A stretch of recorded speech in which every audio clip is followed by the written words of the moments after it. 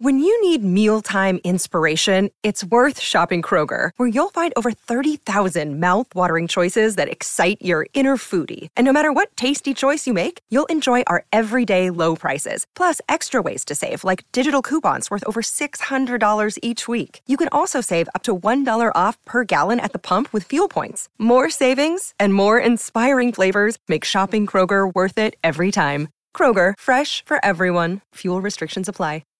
This episode is supported by FX's Clipped, the scandalous story of the 2014 Clippers owner's racist remarks captured on tape and heard around the world.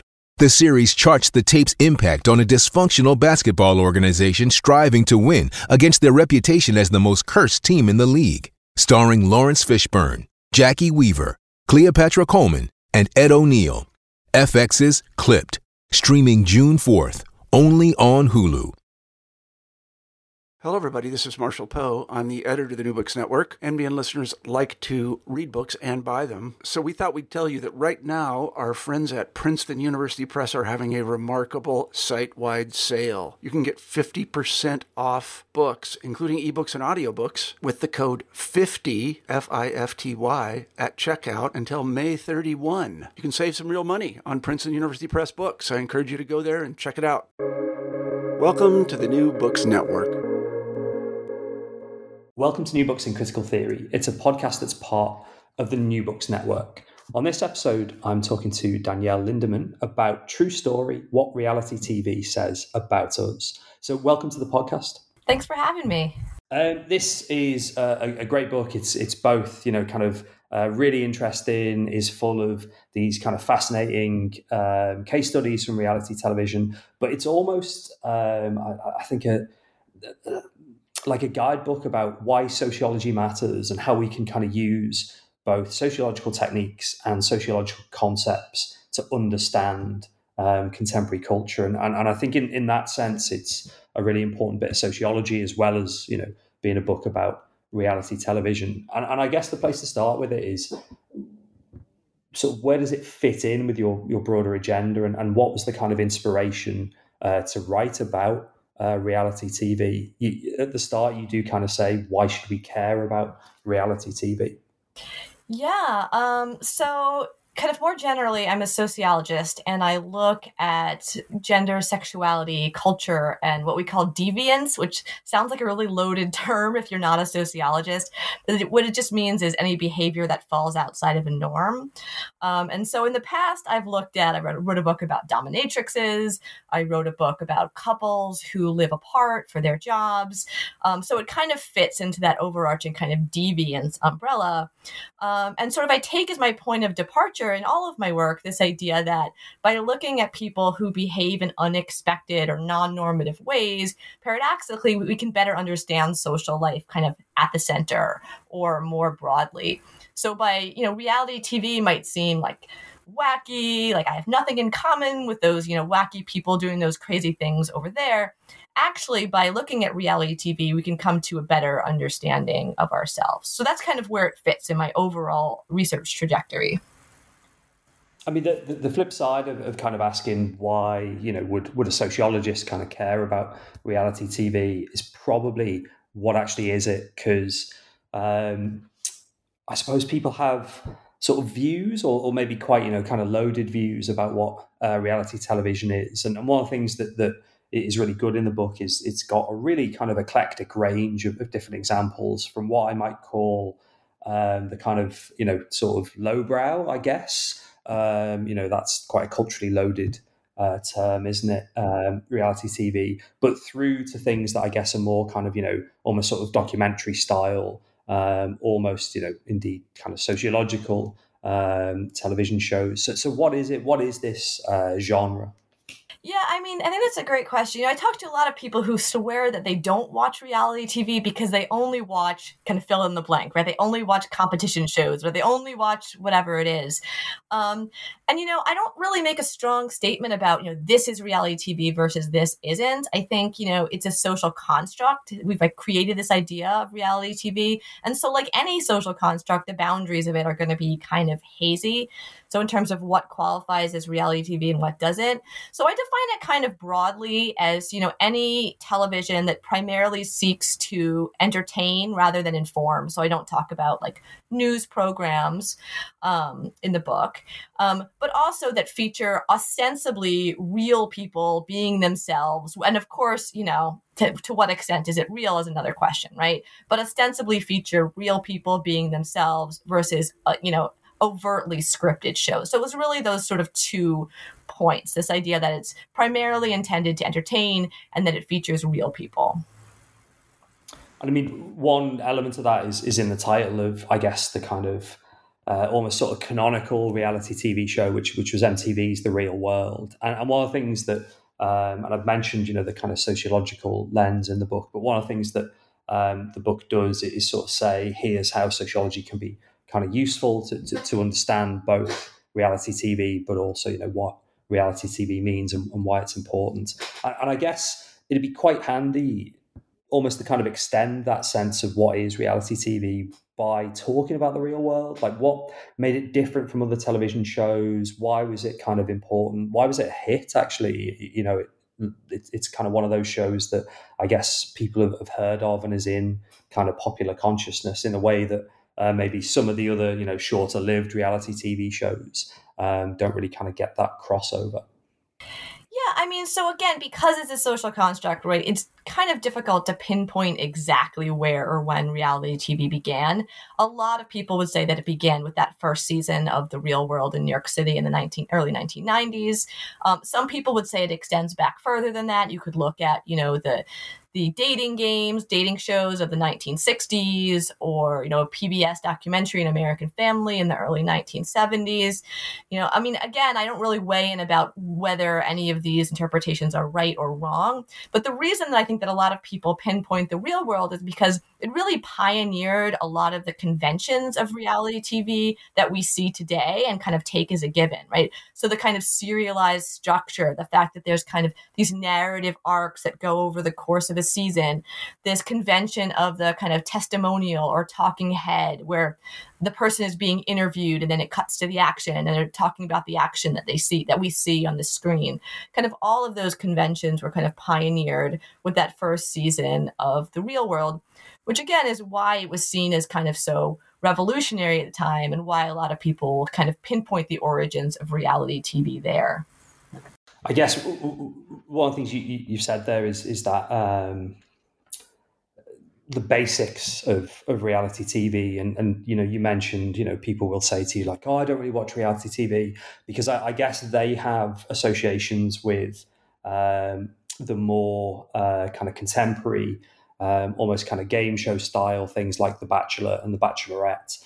And I was interested in those shows for 2 reasons. One was, I guess, the comparison with the real world and how these shows are, kind of still within that reality TV genre, but also really, really, kind of distinctive and different. But also because by the time in the book you're talking about The Bachelor and The Bachelorette, you're really bringing out actually issues around inequality in gender relationships. You're talking about the expectations that are in these sorts of shows about particularly kind of heterosexual white middle class coupledom and dating and stuff like that, which is really in contrast with what the real world was about. And I guess the kind of social life of America that the MTV show was trying to reflect. Yeah, so I argue in the book that not only can sociology, as you mentioned, sort of help us to better understand reality TV, but the other way around, right? Like reality TV can better help us understand the society in which we live. It really serves as a very useful sociological primer for a variety of reasons. And that's especially true of a show like The Real World, where you have it kind of artificially patchworks together people who were socialized in very different environments. And so when that happens, you really begin to see really the impact of our socialization and our social context in shaping who we are. And then in that first season, we had people really getting into like deep conversations about things like gender, race, and religion, like sitting around a table, hashing it out, their experiences with race. I think for a lot of people, they hadn't really seen conversations like that on TV before. So this kind of inherent structure of reality TV, where you're kind of throwing together these kind of disparate individuals, actually really is helpful for illuminating, again, kind of the pull of society and shaping who we become.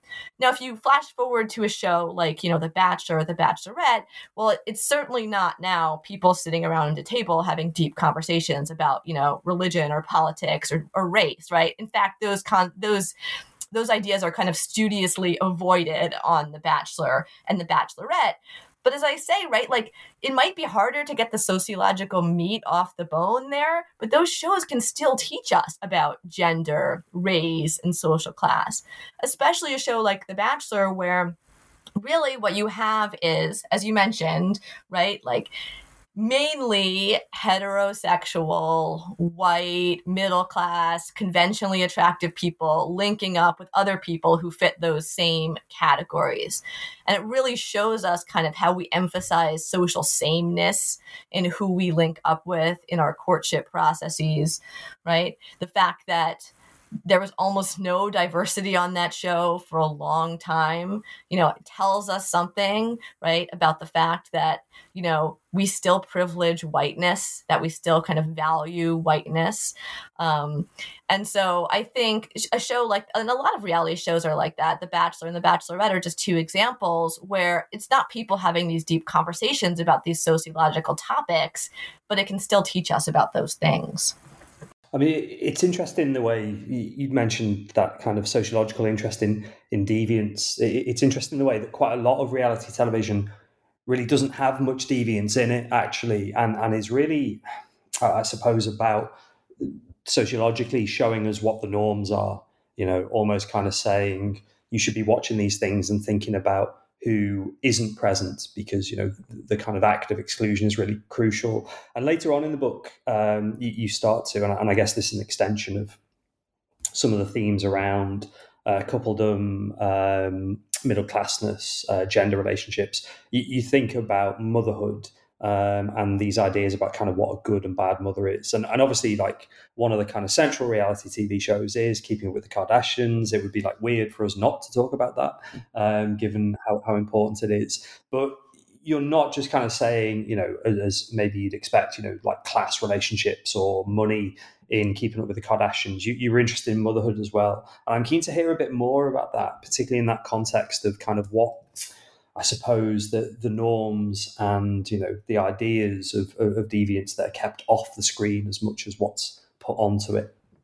Yeah, it's interesting because, when we began this conversation, I talked about how, I'm a scholar of deviance and reality TV fits into that, right? But ultimately, in the book, I really argue that reality TV, for as deviant as it seems, it paradoxically shows us how conservative we are in a lot of ways, how we kind of hold fast to ideas about things like motherhood, gender, race, sexuality. And it's really difficult to kind of move the needle. And we have a lot of like retrograde assumptions about those things. And so a show like Keeping Up with the Kardashians, I think it absolutely does teach us about social class. It absolutely does teach us about gender, which I do write about a little bit in the book. But I think when it comes to motherhood, we really hold fast to this idea of what Sharon Hayes calls intensive mothering, this idea that mothers should be kind of solely responsible for their kids. They should be responsible for their emotional well-being, their physical well-being, their academic well-being, and that should kind of all fall on mothers. And that's a very kind of historically and culturally specific way to look at mother, and class-specific and racially specific way to look at motherhood. But it's interesting to think about how we interpret someone like Kris Jenner, who often ends up on the kind of worst mother lists, listicles, right, online, and why she does. And I think one of the reasons for that is because we kind of want mothers to be intensive, but not too intensive to the point where they're helicoptering. And she's someone who comes across as kind of straddling those two extremes, where she seems really kind of absent from her children's lives in some ways, but at the same time, too intensively involved in their lives in other ways. And so she's not able to kind of hit that sweet spot of intensive mothering. So a show like Keeping Up with the Kardashians shows us that, like, as wacky and deviant as we think the Kardashians are, again, they're just kind of showing us how we kind of keep returning to these like conservative ideas about what makes a good mother, what makes a good woman, what makes a good person. What are those same, as you put it, sort of conservative ideas when we're thinking about children? So you talk a lot about both the sort of junior versions of reality shows. So there's a junior MasterChef, where Gordon Ramsay is like better behaved. Yeah. on the adult one. Well, the bar is low, but yeah. And sort of like, less kind of angry and sweary. But there's also, things like, Toddlers and Tiaras, which is sort of a beauty pageant show. There's, various ones that are like kind of from the mother's perspective, but actually not kind of either. And then there are shows where almost the kind of cliched view of, deviant mothers who have had quote unquote too many children, where we see, kind of crossovers between class, race, gender, sexuality, to make kind of judgments about the people on screen. And I'm interested to continue that theme of sort of how our norms reinforced around childhood, but how at the same time is kind of deviance presented as deviance almost in the bad way in American reality TV. Yeah, I mean, there's so much happening there around childhood, right? And I think, one of the things reality TV does, it shows us kind of our cultural contradictions in the way that we think about childhood. So, for instance, we think about childhood as being this space like separate from sexuality. We don't sexualize children, except that we do all the time. On a show like Toddlers and Tiaras, the children are being sexualized, right? At the same time, on a show like 16 and Pregnant, you hear these girls talking about how they had never been talked to. They've never gotten any kind of sex ed, right? So it's this sort of paradoxical relationship where we see childhood, the kind of boundaries of childhood. It's this space like apart from adult sexuality, but at the same time, you're kind of including children. We're talking about children in kind of sexual terms as though they're sexual beings. Which is really interesting. And I think also, it just shows us, again, the way that we think about childhood in a particular way that is very culturally and historically specific. This idea that childhood is this like separate space from adulthood, that children need to be kind of protected. They're not just little adults, they're separate creatures who need to be protected. They don't have the skills that adults have. They're kind of in that separate space, right? That's why Gordon Ramsay is not screaming at the children, right, on his show, but he's screaming at the adults. But again, that's a very historically and culturally specific way to look at childhood, even though we tend to think about it as just like biologically obvious. But at the same time, it's interesting because these types of shows, these children are highly skilled, right? Like you have kids coming on like Chopped Junior and are making, these amazing concoctions, or, they're doing pirouettes, or they're doing all of these amazing things that maybe you wouldn't think that children would be able to do. So at the same time, they're sort of disrupting that, even though they're sort of reinforcing our idea that, okay, there needs to be a separate show called Chopped Junior because that's a separate sphere. When you see actually the children on these shows and the sort of heights to which they can, ascend, it's really interesting and kind of disrupts our assumptions about what childhood is. Who is actually watching? Because there's a slight kind of shift in the second half of the book where you move kind of slightly away from the shows themselves, and I think think more broadly both about kind of general sociological categories, but also you start to bring in questions about, well, who is actually the audience? And one of the things where I started, I refer to these kind of like, highbrow, lowbrow versions of reality TV, but actually who is watching tells us something about the way that things like class distinctions are still, really inseparable from taste distinctions in contemporary society. And it'd be good to hear both about, I guess, kind of the audience across a variety of different shows before we move on to think about, I guess, some of the problems with the audience and kind of who almost kind of isn't watching as well as who is.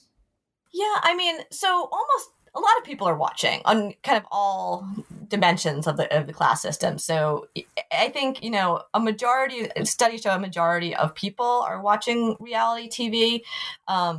Based on class, they might be watching different reality TV programs. But I do think it's interesting, to go back to what I said earlier about how people will say, I don't watch reality TV because I only watch X, right?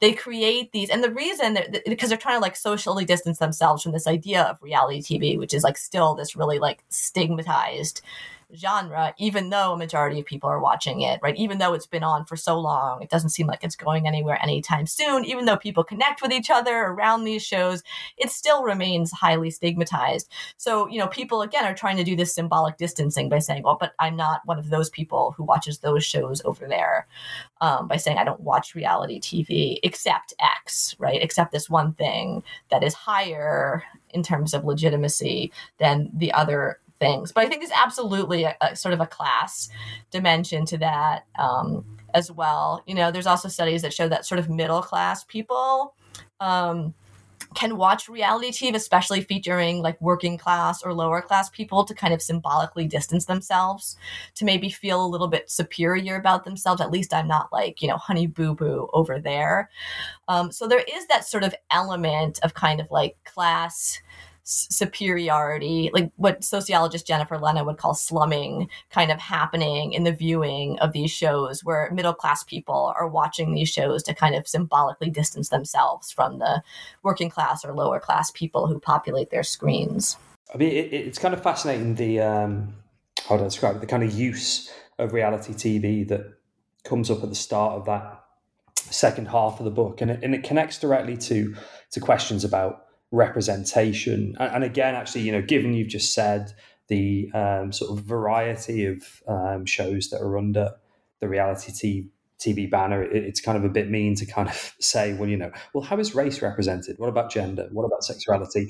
But how is race represented in terms of, I guess, kind of what are the racial politics of contemporary reality TV? I was struck actually by repeatedly through both sections, both halves of the book, you're kind of highlighting how, it's notable that there are very narrow lanes that people of color are kind of fitted into in reality TV. There are controversies around the whiteness of some of the bigger and more famous shows, and the shows will often, respond with like, well, we had like this one contestant, or we did, a specific kind of week or something like this. But actually, the kind of racial inequalities are fairly set and are fairly kind of continuous.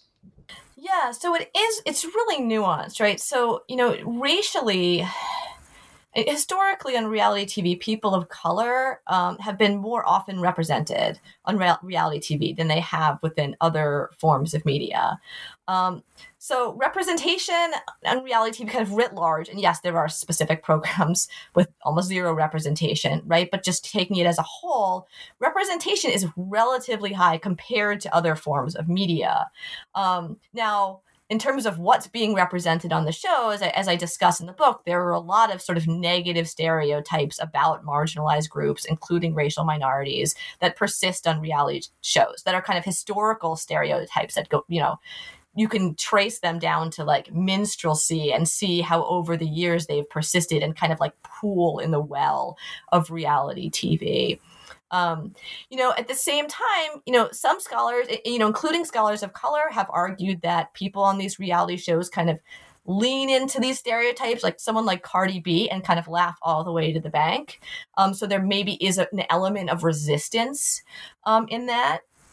And I think there's also a difference, as you mentioned, right? These kind of high profile network TV shows like The Bachelor or, Survivor tend to have less representation. But then kind of like in the back channels of cable, there are all of these shows featuring like people of color. And maybe, there's more room on those kind of like less high profile networks, what media scholar Raquel Gates calls the televisual gutter. There's kind of more room in the televisual gutter to kind of like be more diverse and show different dimensions of, you know, people of color than there is maybe on a network like CBS or NBC. So I think, again, like you said, right, it's really hard to make kind of one universal statement about like what's happening with race on reality TV, because it is really multifaceted and nuanced. I mean, one area where there probably is, I guess, more of this kind of universal statement and where you see less of, I guess, the kind of sense of resistance or indeed, you know, contestants playing with the genre and with the genre conventions is around the representation of sexuality. And I found it particularly fascinating towards the end of the book where you make this argument, which I think is really compelling, that although there is a lot of, I guess, kind of gay-friendly space in reality TV, it's a very narrow version of queer sexuality. It's, you know, white gay men, essentially. And then for the lesbian community, there are, you know, sort of representations of lesbians, but, you know, they're quite sexualized. There's definitely a sort of, as you describe, a dominant male gaze. But, you know, the lesbian community that don't fit a male gaze, and then bisexual men, and there's lots of writing around bisexual men being seen as, you know, kind of a threat in various different ways, are much kind of rarer. And sorry, I can't remember the exact show, but one of the things you do later in the book is talk about how a bisexual guy cropping up is, you know, treated with real sort of like concern on some reality shows, and there's a bit like, whoa, this is, you know, this is a problem for us. And I'm keen to not just hear more about that, but I guess to understand sort of how you developed that argument, and I guess kind of is this almost a kind of like a rule or a norm for reality TV that, you know, it can have queer diversity, but it's, you know, only of a particular kind of male gaze kind? Yeah, I think for me, like one of the most interesting things about reality TV is not only who's on it, but who's not on it, right? You know, I talk about in the book, you know, Asian men you don't often see on reality TV and what that can tell us, right? Bisexual men, similarly, you don't often see on reality TV or other forms of media, right? There is this kind of erasure of bisexual men, you know, across the board. That's not just a reality TV problem, but what can that teach us kind of, you know, about ourselves? And I think, you know, but bisexual women are there, you know, and it's interesting again, because I think we maybe tend to think about reality TV, again, it historically has been more diverse than other forms of media, you know, in terms of queer representation, in terms of representation of people of color.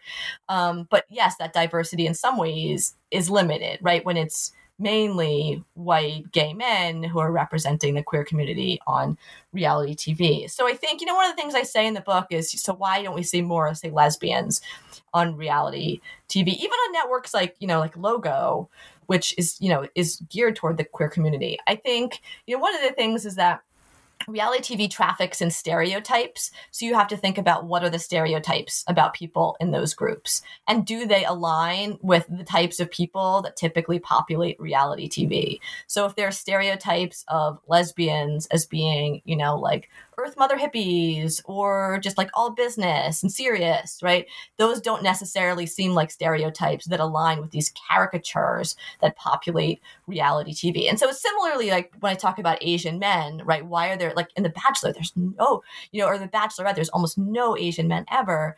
What are the stereotypes that we have about Asian men? You know, about being these quote unquote technical robots, as I quote that I use in the book, right? Does that align with these like fantastical characters that we want to see on reality TV? Maybe not. And so you see that kind of exclusion there. But yeah, those like moments of erasure where it's, you think it's this incredibly diverse genre, but there are these like entire categories of people who are nearly erased, which to me I find fascinating. I mean, you mentioned, and I totally agree, you know, that the book gives this, you know, sort of really, really nuanced treatment of reality TV throughout it. Apart from maybe the last chapter, where you deal with, I guess, the kind of the ultimate reality TV star, the now former President Donald Trump. And in some ways, I'm intrigued by kind of how you wrote about Trump, because in one way, Trump could have dominated the book. It could have been really, I guess, almost a kind of shadow throughout the book about the role of reality TV in kind of shaping American politics, not through the sociological ideas or whatever, but like literally a reality TV star becoming president. And I wonder sort of, how you managed to kind of avoid putting Trump in all the way through, but also, why he matters for any analysis of reality television. Yeah, I mean, it's interesting. From the beginning, I said I didn't want to write a book about Donald Trump. I think you could write a book about Donald Trump and the rise of reality TV, but that would be a very different book, right? I think I literally said when we were shopping the proposal for this book, there's literally a line that said, this is not a book about Donald Trump. Just to clarify, it is not a book about Donald Trump, but clearly he needs to be included in this book. If we were talking about reality TV and the cultural impact of reality TV, the fact that we had a president who, has this background in reality TV. And not only that he kind of happened to have this background in reality TV, but I think arguably kind of uses the tropes and the trappings of reality TV in really kind of effective ways. Even in his presidency, a lot of people called it a reality TV presidency. So he used these tropes like the big reveal or like, playing with people's idea of what's real and what's not real. That's just fake news. Or, you see this photograph with a number of people in the inauguration crowd, but that's not true. That's not a real photograph. So I think decades of watching reality TV have kind of primed us to think that way about reality, to have kind of more skepticism about the images that we're seeing on our screens. And Trump was really able to use that skepticism very effectively. So yeah, any conversation about reality TV is not going to be complete without a conversation, about Donald Trump. But again, I didn't want him to. And he comes up periodically throughout the book, but I didn't really want him to dominate the book because it's not just about him. It's kind of about reality TV more broadly as a text and what it can teach us about ourselves as a culture. Part of what you've said there kind of, you don't want to write a book about Trump, but obviously you really could. And actually there are several sort of books that might come from this book. I think, really straightforwardly, there's, a book about representations of motherhood that could be, sort of developed and spun out. I mean, there's actually lots of stuff we haven't even kind of got into. One of the things you do is link quite kind of classical sociological theory to bits of reality television. There's really interesting discussions about how kind of masculinity is represented and expertise. And is there a sort of a series of reality TV books coming, or is this the sort of, I guess the kind of full stop for your research agenda in this area? And are you going to move on to something kind of completely different? That's a really good question. I don't know. I think now I'm thinking, should I write a book about Trump and reality TV? I don't know. I mean, I think that there are some like sort of potential other avenues that, it's hard to write one book and encompass everything, right? Because it is this sprawling genre. So yeah, I don't really know what the future holds in terms of whether I will write more about this topic, perhaps. Right now, I'm kind of focusing on another project, which actually is about motherhood. It's about, people's senses of mom guilt. And so I've been focusing on that. But of course, it's also related to reality TV and what I write about motherhood and reality TV. So, yeah, I have an unsatisfying answer, which is, I don't know. I could maybe see another book on this topic, but I could see it going either way. Well, I'll look forward to the book on motherhood anyway. Oh, great.